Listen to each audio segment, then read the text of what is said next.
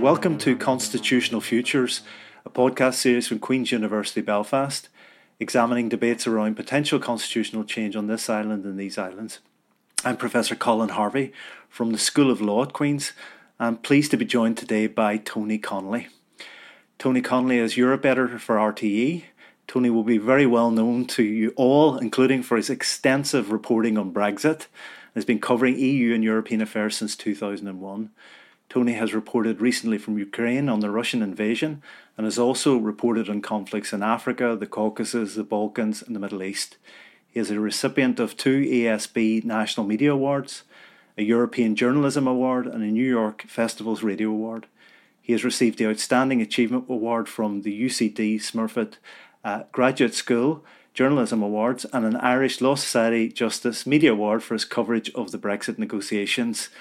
As again will be well known to all our listeners, Tony is the author of the absolute must-read book on Brexit and Ireland, nominated Irish Non-Fiction Book of the Year in 2018, and Don't Mention the Wars, A Journey Through European Stereotypes, published in 2014. Tony was born in County Derry, Northern Ireland, as a graduate of Trinity College Dublin and the London School of Journalism. He's married with 3 children and lives in Brussels. Just to say thank you so much, Tony, for joining us today on the podcast. You are very, very welcome indeed. It's a pleasure, Colin. Great to talk to you. I'm going to start with, we've talked about your extensive background and really your invaluable journalism and contributions in your work, but just for our audience, particularly around Brexit today and that discussion and the protocol, which is always with us, you know, what were the main challenges? What are the main challenges for you as a journalist reporting on Brexit? I mean, I think that the initial challenge which faced everybody was understanding the absolutely oceanic implications of Brexit when it happened. I mean, most people in Brussels thought it would be a narrow victory for the Remain side. So when the Leave side won, everybody was kind of caught unawares. And even those who are pretty versed in European affairs and politics were struggling, I think, in the first weeks to really get to grips mentally with unscrambling the omelette, extracting the United Kingdom from 43 years of membership and the vast canon of law that had been built up over that time and which was embedded in UK law and obviously in Northern Ireland, and then to understand the implications for the Irish border. I mean, I think at the time there were quite a few sort of platitudes flying around between London and Dublin about avoiding the hard borders of the past, but nobody had really given huge thought. Certainly on the UK side, I think on the Irish side they had done a lot of preparation, but on the UK side people hadn't really given very much thought as to what that would mean for the Irish land border and relations in general. I mean, there were issues around the common travel area that people were talking about. But I think in the referendum campaign itself, most British politicians missed the target completely when they talked about, if they talked about Northern Ireland at all, it was about the common travel area, not about trade or customs or the single market. So my first big challenge was, like everybody else, to try and understand what the issues might be and how they might be tackled in the negotiations. Thank you very much, Tony. One of the aspects of that debate, which come to now, is around really the theme of this podcast series, which is the implications of Brexit for debates around the constitutional future, whether that's in Northern Ireland or in Scotland at a time of, increased turbulence in the UK in general. I just wonder, do you think that is the case? And if it is the case, why has the Brexit discussion sort of transformed into a wider discussion about the constitutional future of these islands? Well, I suppose it's the wrenching effect of Brexit, pulling the UK out of the European Union for various reasons. I mean, firstly, it was essentially an English nationalist project which saw EU membership in very narrow, very partisan terms. without thinking about how it would be felt in Scotland, which of course voted by a majority to stay in the European Union, and Northern Ireland voting by a majority to stay. And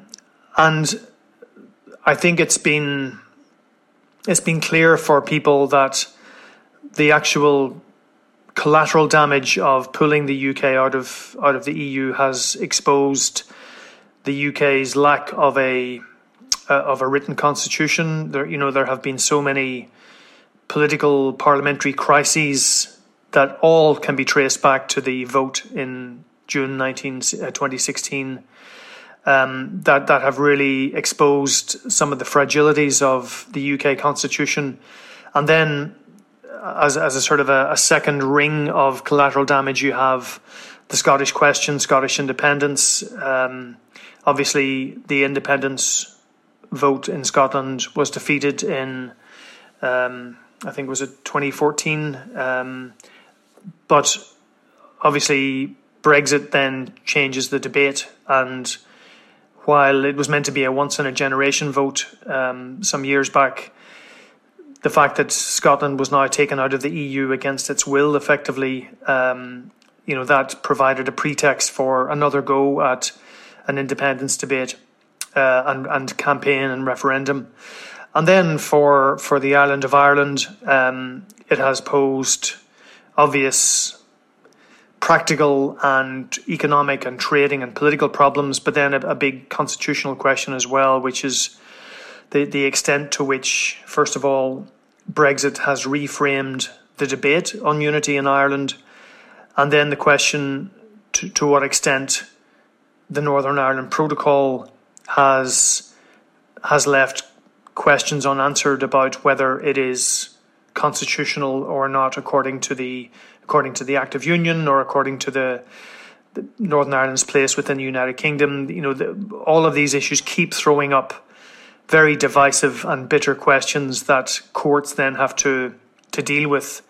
And then these questions feed into the political tensions because, if you're trying to make an argument about the protocol, it's very easy to reach for the argument that it undermines Northern Ireland's place in the United Kingdom, despite the fact that the very first paragraphs of the protocol state the very opposite. Overall,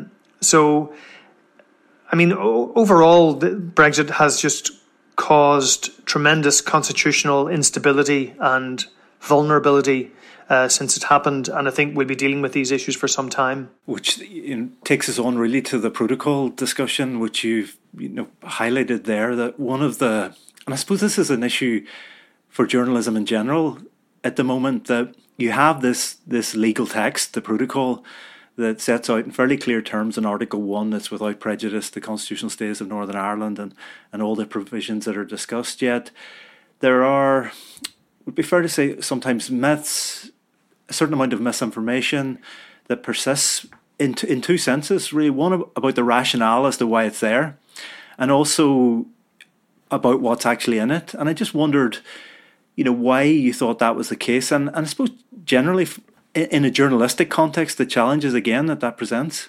Well, I mean, the sort of fundamental journalistic challenge in reporting Brexit is, as I mentioned, the complexity of it, and then the fact that it's so huge. If you think about all of the aspects of the withdrawal agreement, the Northern Ireland aspect dominated politically, but in terms of what the UK had to do itself, pulling out of EU law, the single market, all of the trading implications, the implications for aviation, the implications for culture, for music, for artists trying to tour in the UK, the implications for food, back and forth. All of these are hugely complicated disentanglements. So one challenge for journalists is to report that accurately and to understand the detail. That's one thing I'll say about Brexit is you can't get away with sort of broad brush reporting. In a sense, you need to know the detail, because it is unscrambling an omelette, and that just is a highly technical thing, and then the technical becomes political. And so another challenge then for journalism is to make sure that you are getting the right information, and that you're getting information. I mean, the negotiations for the Brexit withdrawal agreement took place over, they started in June 2017 and they finished in October 2019. So it's 2.5 years of really detailed negotiations against, the backdrop to which was parliamentary chaos in the UK, leaders resigning, new leaders coming on board, being able to report the detail of what was happening in the negotiations, which were a fairly opaque operation at the best of times, and making sure you got that detail right. So for example, you would constantly have to foster relations with contacts in the European Commission, people who were involved in the negotiations, people in the Irish permanent representation here in Brussels, people in the British permanent representation, contacts with other national delegations to the EU to get what the views of European capitals, fostering contacts with the House of Commons, the House of Lords, British politicians. Then, of course, the UK has its own representation in Brussels. It used to be called OCREP, the UK representation. Now it's called OCMIS, the UK mission, after Brexit. So all of that, it was quite a chore. And but the thing about it, like, the more you became a bit of an expert on it, then the more sort of institutional authority that you could bring to bear with your writing, then you were kind of looked on then as an expert, and then that would open doors, And the one thing I have found is that a lot of diplomats and officials have moved on over the past 6 years, and like, I find myself as one of the few people with that sort of institutional memory of all the twists and turns of the negotiations. But I'm trying to think how this gets back to your question about the protocol and about the. No, it's fascinating. I'll be fascinated to hear this. I suppose to move it on to the theme really for much of this series has been around constitutional questions, and the European Council position from April 2017, which is much discussed and talked about. The idea essentially that respecting the Good Friday Agreement, that Northern Ireland will, following the German precedent, automatically return to the European Union if those mechanisms are deployed and used and people do vote for change. I just wondered your own sense, and given the background that you've just outlined as well, and how significant that European Council position actually is. Yeah, I mean, that's a really fascinating story, how that all came about. And it was a combination of fairly prescient and sort of perceptive instincts by a number of people along the way. The story actually goes back to a Somme World War I commemoration in Dublin that was attended by Enda Kenny, the then Taoiseach, and Mark Durkan, the SDLP leader. And Mark Durkan had been looking at the implications of Brexit on the Good Friday Agreement. And the unity clause in the Good Friday Agreement talks about a unity being for the people north and south to decide without external impediment. And Mark Durkan wondered, could Brexit be an external impediment? Because it would no longer simply be a straightforward unity yes or no referendum. There was now a shadow of, well, does that mean that Northern Ireland is in the EU or not? Or could it even mean that if there's a new state created by unity, would that new state then automatically be in the EU or not? So Mark Durkan was saying this actually could be an external impediment that the Good Friday Agreement specifically warns against. So he raised this issue with Enda Kenny, and Enda Kenny, I think, shared it with colleagues in Dublin. I think the Department of Foreign Affairs and Department of Taoiseach were very wary of this idea that Ireland's priorities in the negotiations should have this new element of making sure that Northern Ireland would be ushered into to the EU as part of a united Ireland. People thought this might be a little bit alarming for some quarters. It might alienate unionists, it might alienate the British government. But Enda Kenny kept this kind of on the back burner, and there were various, I think, papers went round. DFA, I think there was one confidential memo that was circulated about this issue, and I can't remember whether it was, I think it may have been Mark Durkan who recalled that there was a German precedent.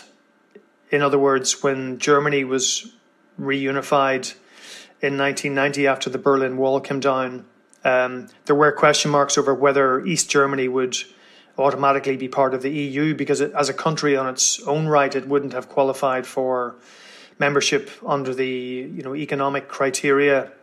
And at the time, this was there was a political fix was conjured up under the Irish presidency and Charles Haughey, where they used, I think it was Article 23 of the German Basic Law, which essentially extended West German law to the whole of the territory. And that was used as a way of ensuring that a united Germany would be in the EU completely whole.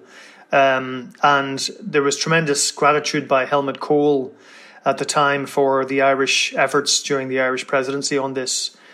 Just as a sidebar, somebody had wondered or had commented that before the Good Friday Agreement, Ireland could have used Articles 2 and 3 in the same way, claiming the whole territory. But obviously Articles 2 and 3 had gone because of the Good Friday Agreement. So this was all going on as a kind of a quiet project in the Department of the Taoiseach and the Department of Foreign Affairs.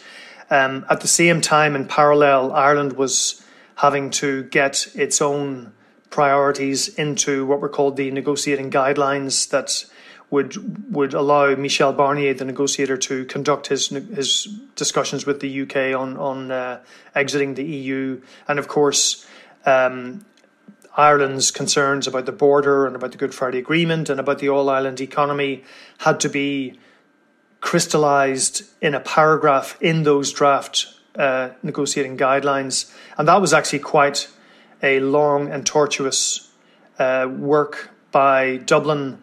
I mean, they had to work with the European Commission on the technical side of things as to what would be possible, but ultimately it would be EU leaders. The European Council is the formation who would decide on these negotiating guidelines. And Ireland was sending papers back and forth, and they were getting sent back saying it's too long, you're looking for too much. And in the end, it got its concerns in there. I think it was paragraph 12 of the negotiating guidelines, which basically enshrines the Irish priorities about the Good Friday Agreement, about no return to hard borders, all about the EU's commitment to peace and in Northern Ireland with the funding, the all-Ireland economy, not having anything that would disrupt that, the common travel area, and this idea of flexible and imaginative solutions. Like, all this language was fought over for weeks until it came into this sort of final polished version. One key phrase was that the EU wanted to protect the achievements, benefits and commitments of the Good Friday Agreement. So the achievements were obviously peace, and the benefits were prosperity, reconciliation, and the commitments. Now, commitments is forward-looking, And that was the Irish government's way of saying that the Good Friday Agreement brings about a zone of peace and prosperity on the island of Ireland, and Brexit can't be allowed to hinder that going forward. So this is what they called the ABCs in the jargon at the time: the benefits, commitments, the achievements, benefits, and commitments. And it was quite sort of hard fought by the Irish government, because other member states are looking at this and very, very carefully with their lawyers and saying, is there anything in here that might trip us up later? Is there anything in here which obliges us to push for a united Ireland? For example, the Greeks were worried about the line flexible and imaginative solutions when it came to a border. They were worried that might be a precedent for something that might happen in Cyprus, for example, in years to come. So that was the sort of context. Again, Tony, that's absolutely fascinating background and insight into how we've ended up where we've ended up, and actually the Good Friday Agreement and the role that has come to play in these discussions is itself absolutely fascinating. I suppose one of the things that we've been talking about in this series is that over the recent years, the undoubted rise in the language of planning and preparing for potential constitutional change on the island, of those Good Friday Agreement provisions potentially being used at some point. And I think, to my mind, it's unquestionable now that work has started. The university projects, other things that you can see, the effort going into sort of evidence building and the shared island work and all of that. But I suppose it links into your point there about the EU. This is all going to play out potentially in an EU member state with the April 2017 guarantee there. And I suppose the intriguing question, that raised to my mind is, you've got all these players really now beginning to think, well, that this may actually, at least the referendums may happen. It's going to play out in an EU member state. I suppose the question arises then about the role of EU institutions, the role of member states, and whether they should be doing any of this planning and preparation in anticipation of this scenario potentially playing out within the EU. Yeah, that's a good question. I would sort of start by just slightly kind of rounding up the issue of the unity clause in those at that meeting in April 2017. It was just too sensitive for the EU to put that promise that Northern Ireland would be part of the EU if there was a unity referendum. It was too sensitive for the EU to put that in the negotiating guidelines. I think the Irish government knew that, so it ended up being inserted into the minutes of the European Council meeting of 27th of April or 28th of April 2017. Now, just as a bit of colour, once the British government found out that this was happening, there was uproar and there was a huge diplomatic onslaught by Downing Street to prevent this from happening. Not, I think, necessarily that they didn't ever want Northern Ireland to be part of the EU in a future positive unity referendum, but Theresa May was fighting an election at that time, and there was the issue of Scottish independence that was quite a live, raw issue. There was also an issue over Gibraltar and how that would be disentangled from Brexit, and the UK Theresa May simply didn't want an Irish unity sort of hand grenade thrown into the campaign, as well as those issues. And they tried to get Dublin to agree that this wouldn't happen until the June European Council. They tried to get it delayed. She tried to get a meeting with Enda Kenny, and Enda Kenny flatly refused. And the European Council signalled to Downing Street, the Irish want this, and if they want it, they're getting it, and you guys are leaving, so you cannot block this. So that was an indication of how, when push came to shove, the EU supported Ireland in this particular venture. However, just from covering the way the EU has dealt with big, sensitive constitutional issues like Catalonia, and I suppose as a sort of a parallel or a similarity, Scottish independence. The EU tends to be extremely cautious and risk averse about getting involved. I could say with absolute certainty that if asked, the EU officials would say, it's not their role to prepare for a constitutional outcome in a member state. If you're talking about a referendum on Irish unity, they would say, first of all, that so long as the proper constitutional arrangements are being made, then once the referendum happens, they would respond accordingly. And obviously, we do have the minutes of this European Council meeting, which is essentially a legal commitment to that Northern Ireland would automatically be part of the EU.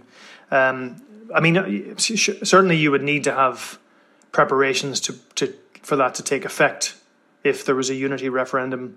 But I think the EU would be extremely squeamish about openly talking about preparations for that in advance. Obviously, well, we'll see what happens with the protocol. But if Northern Ireland is still following a lot of EU single market rules, then they're halfway in there anyway. Yeah. Thank you, Tony. Again, that's absolutely fascinating, and you'll be delighted to know we're in our final few questions now. I suppose it follows on from what you've just said around the role of the UK government in this process and what has happened since. The accusation is often made that the UK government has been using Northern Ireland as a strategic pawn, really, in its tussles with the European Union. And for obvious reasons, because of the circumstances here, people are worried and concerned about, the consequences of that happening. And I just wondered, you said, is that the case? And what do you think people mean when they make that claim around the role of the UK government then and since? Yeah, well, there's a lot of stuff gets sort of flung around in a very sort of antagonistic way since the referendum, and obviously the contagion that has caused politically in the UK and elsewhere in the political system in the UK. Sort of speaks for itself. It's an easy kind of trope that the EU is using Northern Ireland to punish the UK for having the audacity to leave, etc., etc. And then there's the charge, on the other hand, that the UK government don't want Northern Ireland to succeed in the single market because that would then put in lights the weakness of the UK economy outside the single market. That's certainly a view that the Irish government has held privately, that especially, I guess, I'm thinking now mainly about the influence of David Frost on UK government thinking. Now, Boris Johnson, the former leader, he put in place certain figures who he trusted with running his Northern Ireland Protocol policy and his Brexit policy. So there's David Frost and Jacob Rees-Mogg and Suella Braverman, the Attorney General, and other figures. And certainly, if you do a close analysis of David Frost's speeches and appearances in the House of Lords or at committees, it's clear that he believed very strongly that the 2017 joint report between the UK and the EU, which essentially was the embryo of the protocol, this idea that Northern Ireland should stay aligned with the EU to avoid a hard border. He thought that was a catastrophic mistake by Theresa May, and that the UK should never have accepted that, and that they essentially that decision was made under duress. And then the same thing happened when Boris Johnson agreed the protocol after that famous Wirral meeting in Liverpool with Leo Varadkar in October 2019. Again, the narrative is that Britain was essentially forced into that by the BEN, the so-called Surrender Act. And so what you've had is this notion that he could somehow turn the clock back to 2017 and just remove this whole alignment issue. And he has essentially done that either through the command paper or the Northern Ireland Protocol Bill, which obviously came after he departed. But I've got strong information to suggest that the drafting for that bill went way back to before he left as Brexit negotiator. And, while all of this has been, all this sort of conflict has been happening over the protocol, Northern Ireland has not been able to really prepare for, full membership of the single market for goods because of this uncertainty. Businesses can't invest because they don't know, what the legal status will be. So I mean, you could say that, if cynics would say that this was deliberately a strategy by David Frost to prevent Northern Ireland from being a proper member of the single market, because that if Northern Ireland has the best of both worlds, then that means the rest of Britain doesn't have the best of both worlds, and that's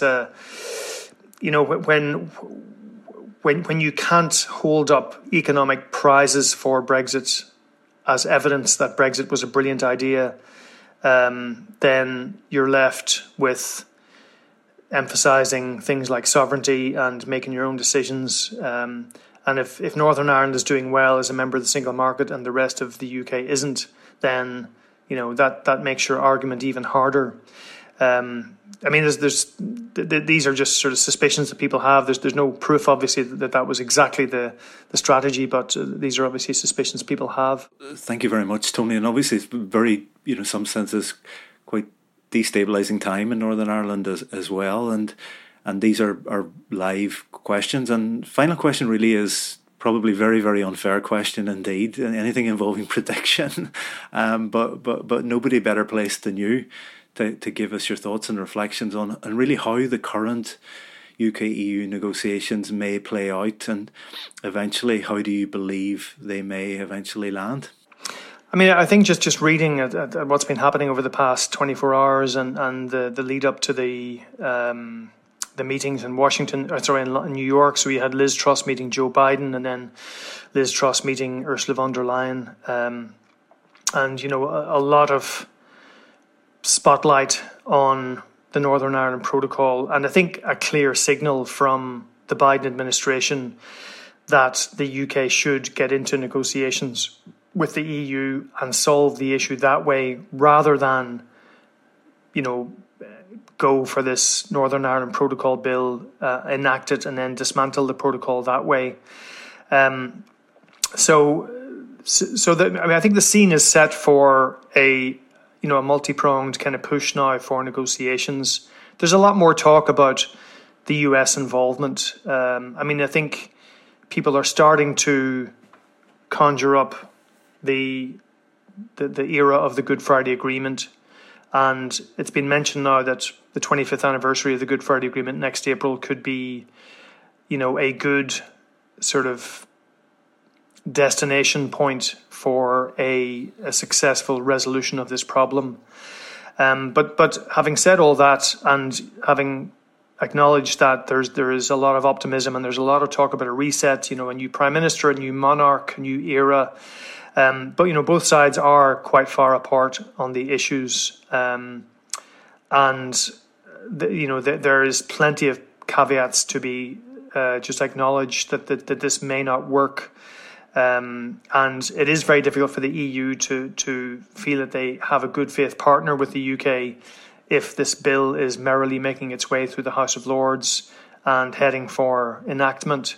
But I think domestically it's questionable as to whether Liz Truss really wants to go for a full confrontation with the EU, given all the other domestic problems that she has with the cost of living, with energy. Does she want to pick a trade war fight with the EU? It seems unlikely. But from soundings that I've got from the Conservative Party in London, she is determined, as she would put it, not to compromise on Northern Ireland, and that she believes that the EU only understands threats and determination. That hasn't really worked for the UK in the past. Certainly the EU does have more concessions to offer on how the protocol operates, but they need to make sure that the UK is going to be on board and will implement what is decided. That's the problem of the UK strategy, has been that if an agreement seems like it's around the corner, how does the EU know that they will abide by this agreement, given that they haven't really abided by agreements that they've made in the past? I think finally that there is a landing zone on the movement of goods. I think there's definitely movement there that this is a small percentage of the EU economy in terms of trade. It can't be beyond the wit of officials and experts to find some kind of solution that everyone can live with. I think it's the other stuff like the European Court of Justice and competition rules and VAT that will be more problematic, and it'll depend on how much Liz Truss is prepared to die in a ditch over the European Court of Justice in Northern Ireland. That might determine the outcome. Well, thank you so much, Tony, and good day on the focus too on solutions as well as the framing of the 25th anniversary of the Good Friday Agreement next year, and actually the role that an agreement has played in all these conversations itself really, really fascinating. But just want to thank you, Tony, for taking your time to be with us, really, for your outstanding really insights and your journalism and work on Brexit, Europe and so much else. So many like myself and our listeners deeply appreciate all that you've done. Your work is must read and must listen in all these respects. So thank you again, Tony. Okay, thanks very much. Thank you, thanks, Tony. Colin, and best of luck with it.